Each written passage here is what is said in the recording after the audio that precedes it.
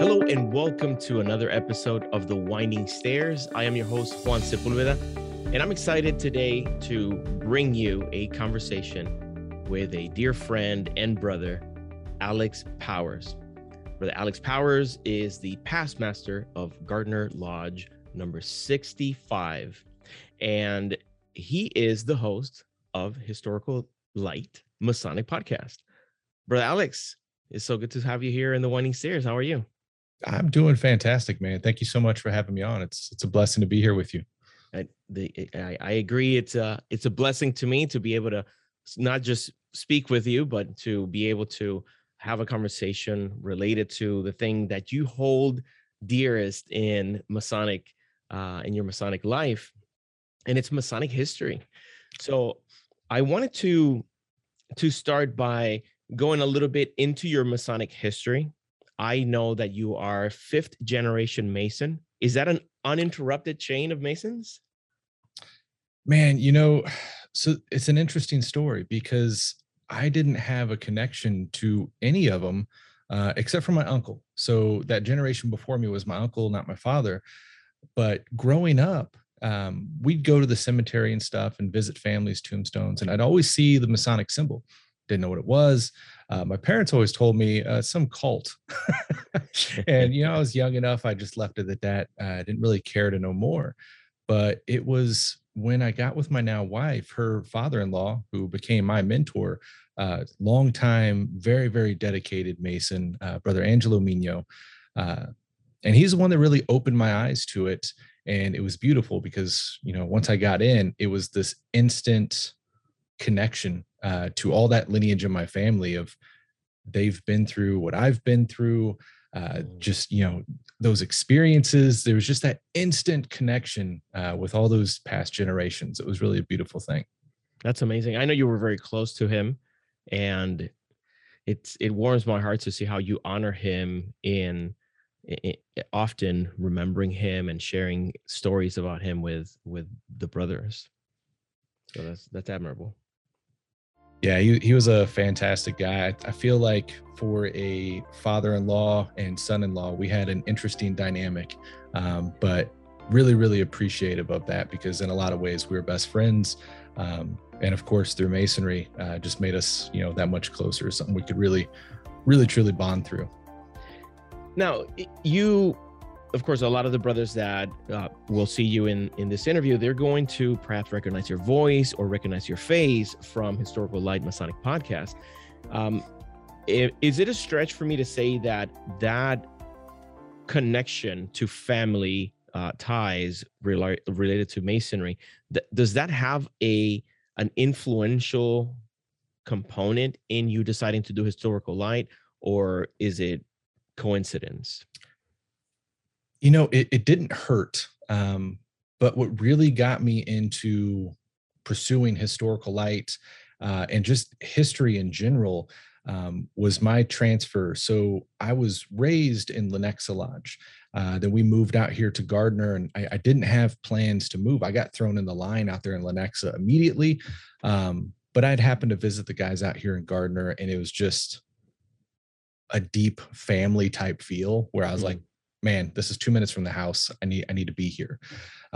Moving out there to Gardner, it was a different dynamic. Lenexa is a more modern lodge, so it just doesn't scream history to you.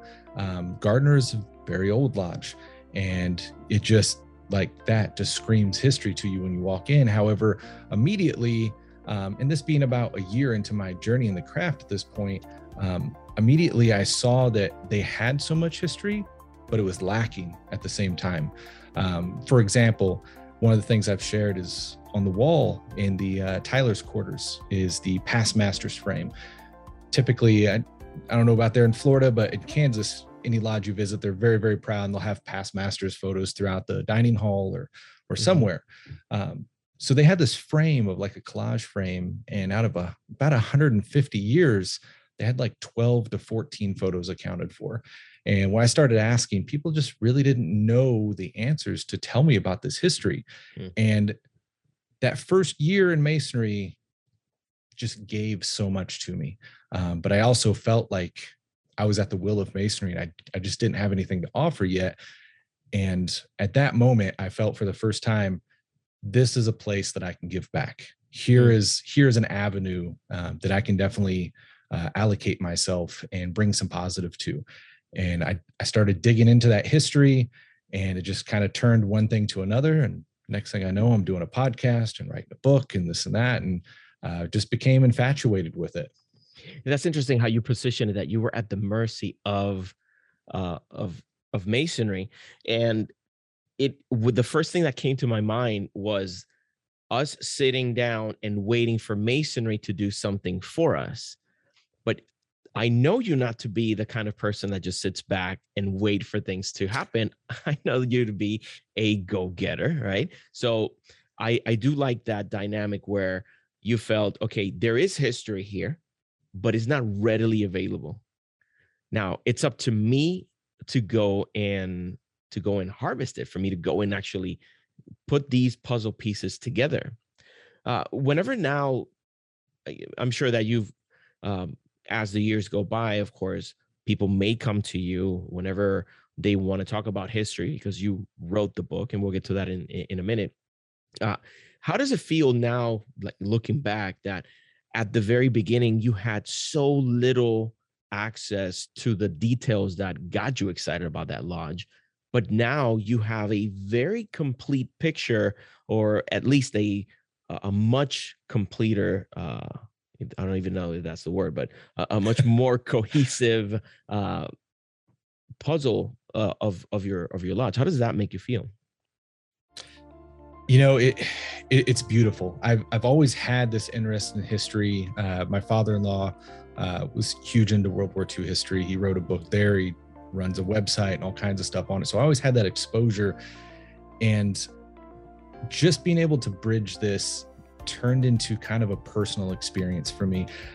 One thing I talk about a lot today is, you know, the personality of your lodge and how that's changed over the years. And you go to lodge today and it's got that current personality, it's got those current people, and you can allocate that. When we look at history, we often just see those photos and they're just two-dimensional images. But diving into that history, you start to bring those people alive. And you can imagine how your lodge operated in their day, and what those meetings were like, and what those conversations were like. And it just turns to this very exciting dynamic. You know, we'll talk about the book, but, you know, during the research for that, even my wife got into it. She was helping with some of the research, and, you know, we'd hit certain parts where, you know, maybe one of the guys would die that we've read so much about, and she'd burst into tears just because even though it's not in front of you, you're not living it, you're tapping into this reality, and you're getting to know these people on a personal level. And it's really a beautiful experience to be able to kind of pierce the veil on that and experience it for what it was. I can see how you can get emotionally invested in these characters. Just like if it's easy for us to get emotionally involved with characters from fictional stories, imagine following a very vivid account of someone who actually walked the same floors that you did, that actually walked those halls. I think that must be very, very profound. So 100%. We've alluded to the book a couple of times. Let's delve into it, because sure, of course, it's one of these things that is a milestone for many people, is something that seems unsurmountable to others.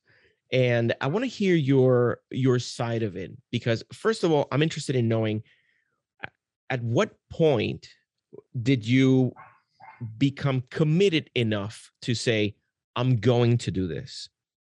And did you have 2018 as a goal from the very beginning? I'm very curious about that part of it. It was an interesting journey that just happened. So when I came into Gardner, you know, I transferred over. I left the officer line in Lenexa. I was just planning on being a member. These guys immediately, like the meeting after I was voted into membership, elected me as junior warden. So that was huge. Awesome. And I was honored. I was humbled. And then I'm leaving that night, and my father-in-law is the one that pointed out. He's like, oh, just a couple years, you'll be over there. And I was like, oh crap, that's true. And it wasn't too long after that I did the calculation and figured out that 2018, the year that I would land as master, as long as I didn't screw up, was also slotted to be their 150th anniversary. Things just started coming together. So updating the history definitely was a goal that I wanted to obtain by 2018. The manner in which we did it wasn't necessarily. So what I'd started out, because I'm kind of a guy of many hats, I've got a marketing background, started out redoing the website. There was an existing one that was kind of years abandoned. So I wanted to bring that up to date. And the history was just going to be like blog articles on the website. There was a previous book pamphlet, like 17 pages, written for the 100-year anniversary. And, you know, reading through, I was like, oh, this is great. It's very short, though. I'm sure this could be expanded on. One of the guys in Lodge is like, well, yeah, you need to just make a part 2 and bring it up to date. I was like, okay, well, that's feasible. Instead of, you know, just a website, let's continue this on. So I really started a deep dive in that original book at that point. And unfortunately, as OCD as I am, I quickly realized that there was some gaps. And it was even noted in there at one point, I found that when they wrote that book, they did not have the original 2 or 3 minute books of the Lodge. They just didn't know where they were. So some of that information during that time frame was hearsay, was just memory of some of the members, was talk from people around town. I don't know when they came back, but we had, at least when I got there, we had those original books in our possession. So at that point, I started to see just how summarized the entire history was. And then, you know, at least that first several years just wasn't properly accounted for. So being the OCD guy I am, we just started fresh and we wrote the whole thing through, and 700 pages later, I figured it was time to stop. That makes sense, though, to start from the beginning, because like you and I both know, projects that have started before, and for you to put band-aids on it and try to mend them, it takes longer. Sometimes the end product is not as good. Sure. You can use it as a resource if need be, perhaps as a wireframe. And definitely. But that makes sense that you went that direction. I wanted to make sure that we mentioned the title of the book. I have here, it's called A History of Gardner Masonic Lodge number 65, and it's a 150-year celebration. So between 1868 and 2018. That's correct. That's a definitely a daunting task, but I'm glad that you mentioned the fact that you were partly able to build upon some prior research. You were able to go to primary sources, which is very important. I want us to touch on that. But you were able to do all of this in order to give a broader picture of what the Lodge, a Brother Lodge, is. I'm also curious about the time crunch, considering that you said, well, 700 pages later, you decided to finally sign the painting. That's how that's how I call it. You're not done. You just signed it and moved on. Right. Give me an idea, because I do have a vague recollection of you sharing either with me or with a group that we were communicating with, the fact that you were cutting it very close to publication. Can you describe how were those last few months of getting this book out there? Yeah, definitely. So that is when I brought my wife into play. So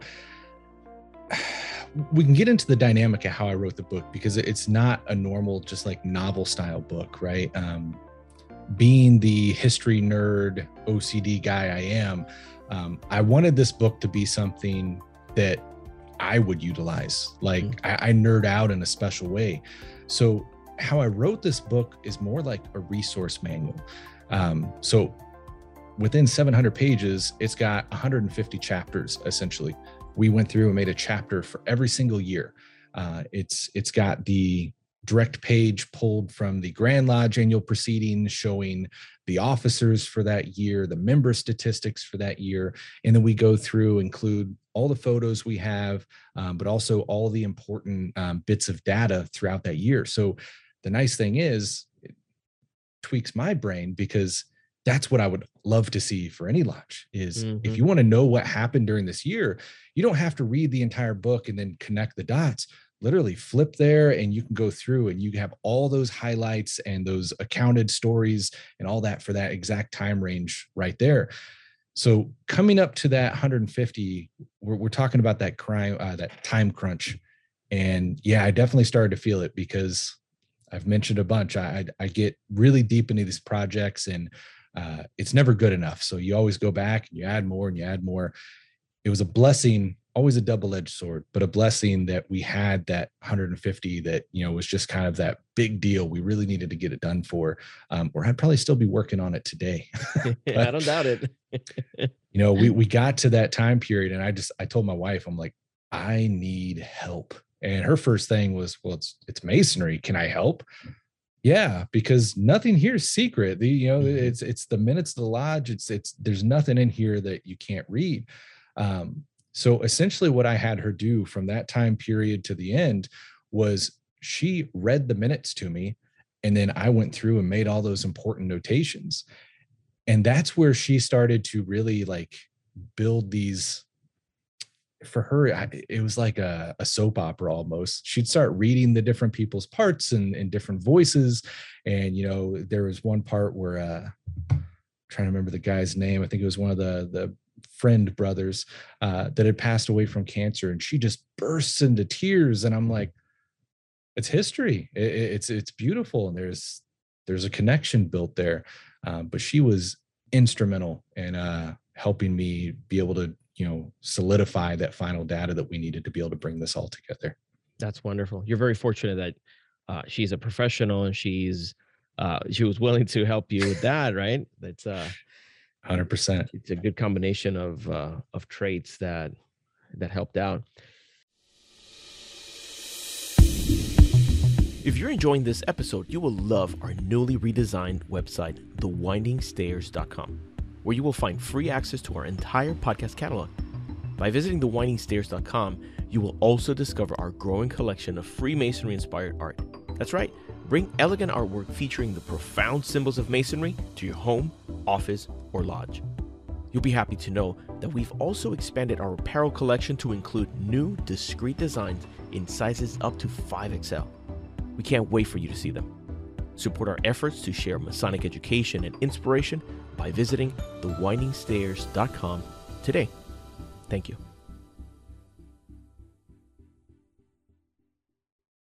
Now, I can't help but to think of the different stages. Obviously, we're talking about you joined that lodge prior to 2016 or so. Yeah, so I became a Mason in 2014, and by 2015, I had transferred over to Gardner Lodge. Okay. Started going through the chairs there.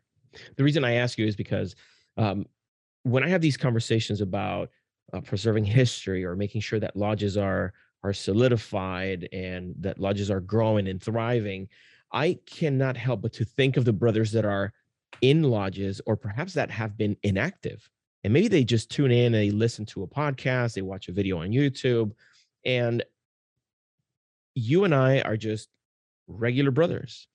And we go to a regular lodge, but we love our lodge and we love Masonry. So we take some extra steps to make sure that we're doing work that's going to last, work that is going to have an impact on the lodge, at least in your respective areas.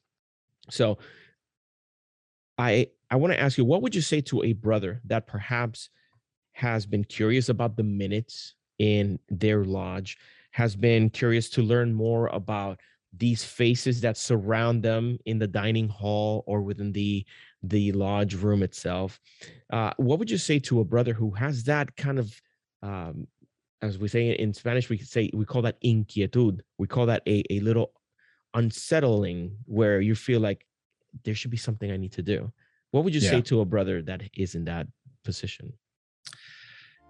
Man, I'm going to lay one heck of a charge on you guys right now. So here's the thing. I mention this all the time. We are that final generation right now.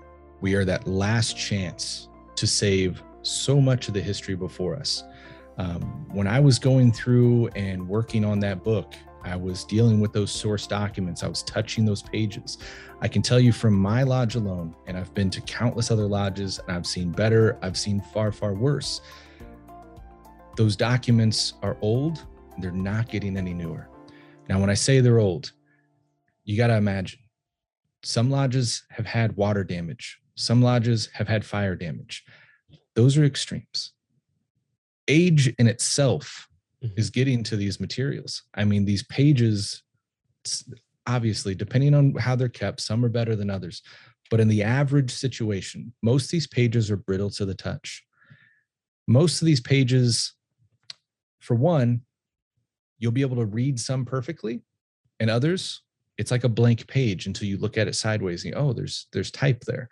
And you got to remember that in those early days, brothers were writing with these type of instruments, right?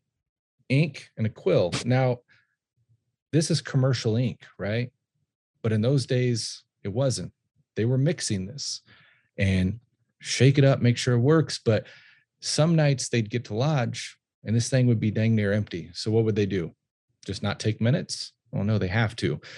They'd put a little bit of water in there, they'd shake it up, and they'd do the best they could. So you might have one meeting that is bright and brilliant, and the next one that is just barely there. That ink, because it's not commercial, it's back in the day, hand mixed, it also fades over time. So when you got that watered down ink, you're losing that even faster. We've all experienced those fires, those floods, those tornadoes in our history. We don't know when that's going to happen next. I don't know if my lodge is going to burn down tonight, knock on wood, but it could. We are literally, in so many cases, that very last generation that can do something. And I know it's mundane, it's tedious work. And in our generation, we're taught to kind of despise the minutes because nobody wants to hear that in the meeting. Like education, not going to argue against that. Education should definitely be first and foremost in the modern Masonic experience. The minutes are historical record. That's what they are. They're not supposed to be the key point of the meeting, but they are supposed to be definitely a cared for and noted historical record. And going through those is your source material. It's the base source of all those connecting dots that you're going to be able to find. The minutes are the first place you need to look. That's an incredible call to action there. For one, we need to get involved. We need to, whether we have a lodge historian or we are just everybody pulling their own weight and trying to do something, I think it's important for us to actually start taking those steps, making the decisions to either keep these documents in better condition, make sure that we're accounting for all the different books, making sure that they are not just taking home without any kind of record. We have to make sure that we are learning from these minutes. That's another thing. Like you said, we are taught that the minutes are to be despised. It's like, yeah, for the until you can stop and think, wait, this is what's recording what actually happened. And this is what my brothers from the future are going to look at to hear my voice. So, yes, I'm reaching across the time, the void of time, and I'm communicating with my brothers from the future through the minutes. So, of course, they have to be thorough, but they need to exist. If they're not done properly, 100%. They won't be there. Now the other call to action that I hear in what you're saying is us changing, of course, that mentality and not seeing them as a burden, but perhaps reacquainting ourselves with them. How is it in your lodge or the lodges that you've been involved with when it comes to regular brothers having access to the minutes of the lodge? Is that something that is like a very closely guarded thing? Is it very relaxed and open? Yeah, sure. Take the books home, read them on your time, bring them back when you're done. How does it work in your lodges? So I think that's obviously really kind of ebbed and flowed throughout the years. Like I know back in the 60s when they did the 100-year anniversary, a lot of those books did go home for extended periods of time. Obviously, when he was doing that, he couldn't find the first 2-3 books. Somebody had taken them. They brought them back at some point. Today, those books are available. Definitely would discourage anybody from taking them home, but utilize your lodge for that resource. The other thing is, the biggest thing that I push today through Historical Light, just me personally, Kansas Lodge Research, everything I'm involved in, is the archival and digitization of these records, because that paper will not last. I don't care how much you want it to or what you do to it, it will not last. And, yes, there are ways to preserve documents. You don't have that kind of money or resources in a Masonic lodge to go that route. What we can do is digitize them and catalog that data so the data lasts. So, the biggest two things I push is to, one, let's take care of what we have, because I do want those physical copies to last as feasibly long as they possibly can, but also need to realize that it will disappear. It is disappearing before us. So we need to get a digital account of that.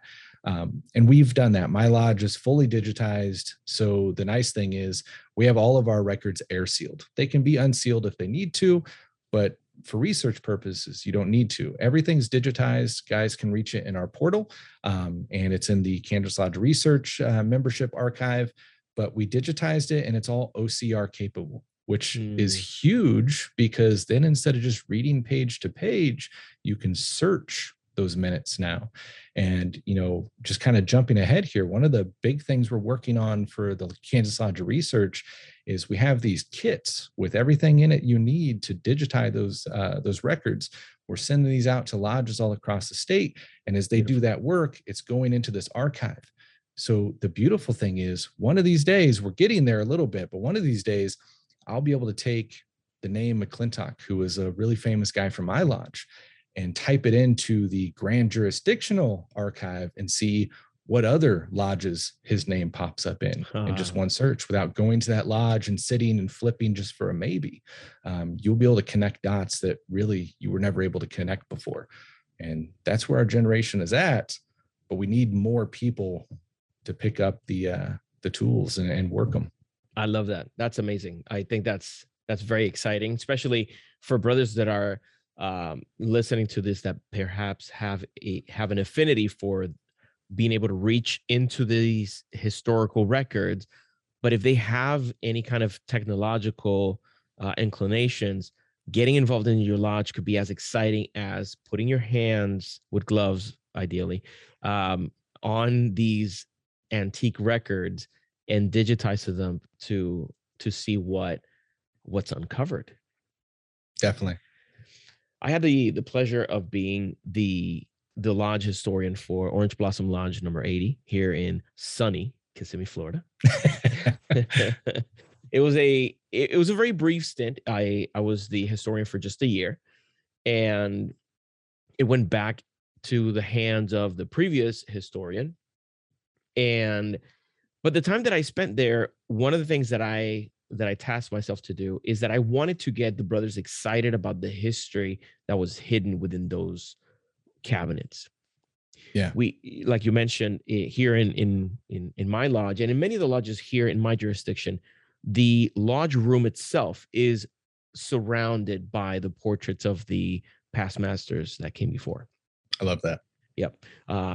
I have been to lodges where they keep them in the dining hall or keep them in a hallway somewhere in the lodge, but it's for the majority of the time, these are brothers that I'm sitting with at every meeting, and I'm looking at them, and especially the ones in the north are the oldest past masters. So you can see the rich history that we have. You have some people that look straight up like cowboys. I'm in Osceola County, which is has been a historical cow town. Sure. So you have some brothers that they look straight up like cowboys, and then you have others that look like the sheriff, and then you have someone else who looks that you can tell that they are very um they have money, or you can see some people that are working with their hands, and you have this rich history, but you don't know who they are Right. until you take that time to actually dig in to the through the archives and see, oh, he was past master in this year, and oh my god, that's right, this was happening in our county at that time, or this was happening across the world. I do remember one night, one of the things that I started doing in my lodge is it was the Masonic historical minute. So Okay. it was just a very brief account of something that I discovered in the minutes. Trust me, I put my storytelling hat. I did my very best to not just find these primary sources and have accurate information, but present them in a way that was going to keep the brothers engaged. I love that. Thank you. And because one of the things, of course, people want to go home. People don't want the Sure. meeting to be super long. And maybe I'm excited about history, but there may be someone within the lodge that isn't that excited about it. So I wanted to make sure that to hook people in with the opening and tell them exactly what I found. I found some really cool stuff. I found some stuff that I can't tell you right now. I can tell you in private. Ooh. Yeah. Well, let's wrap this up. We're done. Let's go check. Yeah. But there's one that I remember distinctly. You could see how in this country something was happening. Of course, you know that Thomas Edison, he had Menlo Park. He had his laboratory up there, and he had people working, trying to develop the light bulb as we know it today, and trying to basically make electricity mainstream. Well, he had a laboratory here in Florida as well. So Florida had early access to the miracles of the Wizard of Menlo Park, because how cool is that? I know, because of the proximity. So you can see how, if you go to your minutes, you can see how when you compare dates, what was happening in the rest of the world, what technological developments were coming up. And then you can see how soon thereafter brothers are voting to install the first electrical lights or to order cases of these brand new light bulbs. So I just say that to just pique the curiosity of brothers. There is rich history within those minutes that we avoid. You can dig in and uncover some amazing stuff. Oh yeah. There's so much cool stuff, especially if you're in a lodge that dates back quite a ways. You got to think, especially when these towns were smaller, those original influential people, 9 times out of 10, probably going to have some connection to your lodge. Yeah. Gardner, Kansas in those early days, 1860s, like this was just literally middle of nowhere. Like nobody was here, right? Mm-hmm. Kansas City was so far away when you're talking about horseback. But we've got guys here that amazing war stories. We've got guys that brought the school system to this area. We've got early surgeons. We've got a guy that has the patent for the fire alarm, just all this random stuff that affects the community around you. And those are your brothers. And, that's one of the things I always try to tell people is we have this connection with our brothers, and not just the brothers in our lodges, but the lodges around us and brothers all through the United States and all through the world. And things like Facebook and other platforms help connect that. But what we forget about is those guys before us, those faces on the walls. Yeah, those are our brothers too. And there's no less connection or obligation to them. Mm-hmm. They're our brothers. And, even the guys that are yet to come, those will be our brothers. And there's a connection and a responsibility there as well. And making sure that history makes it to them is, in my opinion, one of those responsibilities we owe to our brothers. Very, very well said. Very well said. That bond of brotherhood extends through time and space. Definitely. It's not just the lodges that you can reach, is the timelines that you can explore. That's Yeah. I'm pumped. I'm pumped. I'm still thinking about your lodge having your past masters in the lodge room. I don't see that enough. Few lodges I've seen it in. I love that though. So I'd say 9 out of 10 lodges I go to, it's always in the dining hall. Why the heck do you want to be shoved in the dining hall for eternity? Like everything that was important to you. Well, I guess some of those guys like the dining hall, but the meat and potatoes of it, man, it was the lodge room. They want to be in there and lodge with you and have that eternal experience. I love that. Yep, absolutely. And it's a matter of time and space when it comes to how many portraits can you really fit. It's going to get to a point where, okay, you're running out of real estate, so you're going to have to either stack them or put some in one place. And then you also have, which I just saw an example of this. I visited, as you probably know, we were talking about this earlier today, that one of the focuses that I've been, one of the things that I've been focusing on is Masonic travel. As much as I can, visit lodges, get to connect with the brothers, connect with the richness that I have access to. I went to Key West Lodge number 64. And I saw that post. That was awesome. That was so much fun. That was so much fun. I went to Key West on vacation with the family, and my wife checked to see, are there lodges in Key West? And I awesome. Remember seeing one, but it was not either recognized by my lodge or something happened that I remember thinking, oh, you know what, I can't visit, right? But I didn't know that there was another lodge that was in amity with mine, and my wife found it. And she's like, hey, listen, you're going to be excited to hear this. On our trip to Key West, there's a lodge very close to where we're going to stay.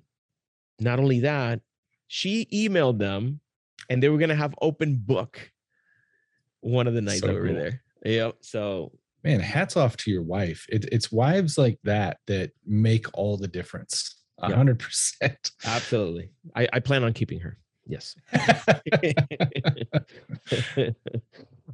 So actually, I went over there and knocked on it's a 3-story building. Wow. Yeah. And it's very nice. It's very beautiful. But the point that I was going to touch on is that I go up the stairs to the second floor. The brothers are meeting. There's just 4 or 5 brothers there practicing different things. And I get to meet them. We talk a little bit, and they're like, okay, let me show you the rest of the lodge. And they take me upstairs. On the 3rd floor is the dining hall. And they have, on the 2 major walls, they have the portraits of the past masters. Here's the point. They don't necessarily fit in the lodge neatly because there have been mergers. So it's not just the one lodge. Now you have 2 or 3 lodges in one physical building. So they had to be very resourceful as to where they put the portraits, but it worked. It looked very good. That's wonderful. Yeah. And then, of course, the artist in me feels like, okay, perfect. Now, what do we do with the walls inside the lodge? I was already booking myself. Okay, where do I start? I'm like, wait, we just met. I can't commit. Just give me a brush and get out of my way. Exactly. Just let me do my thing. Brother Powers, thank you so much for hanging with me. And brothers are going to be able to see the rest of this conversation in Historical Light Masonic Podcast. So if you've enjoyed this conversation thus far, you want to see the rest of the conversation, head on over to the podcast or YouTube channel of Brother Alex Powers. Historical Light Masonic Podcast is going to be a blast. I already heard the conversation. It's really cool, and you want to check it out. So until next time, may your steps be firm and your path illuminated as we continue our journey up the winding stairs.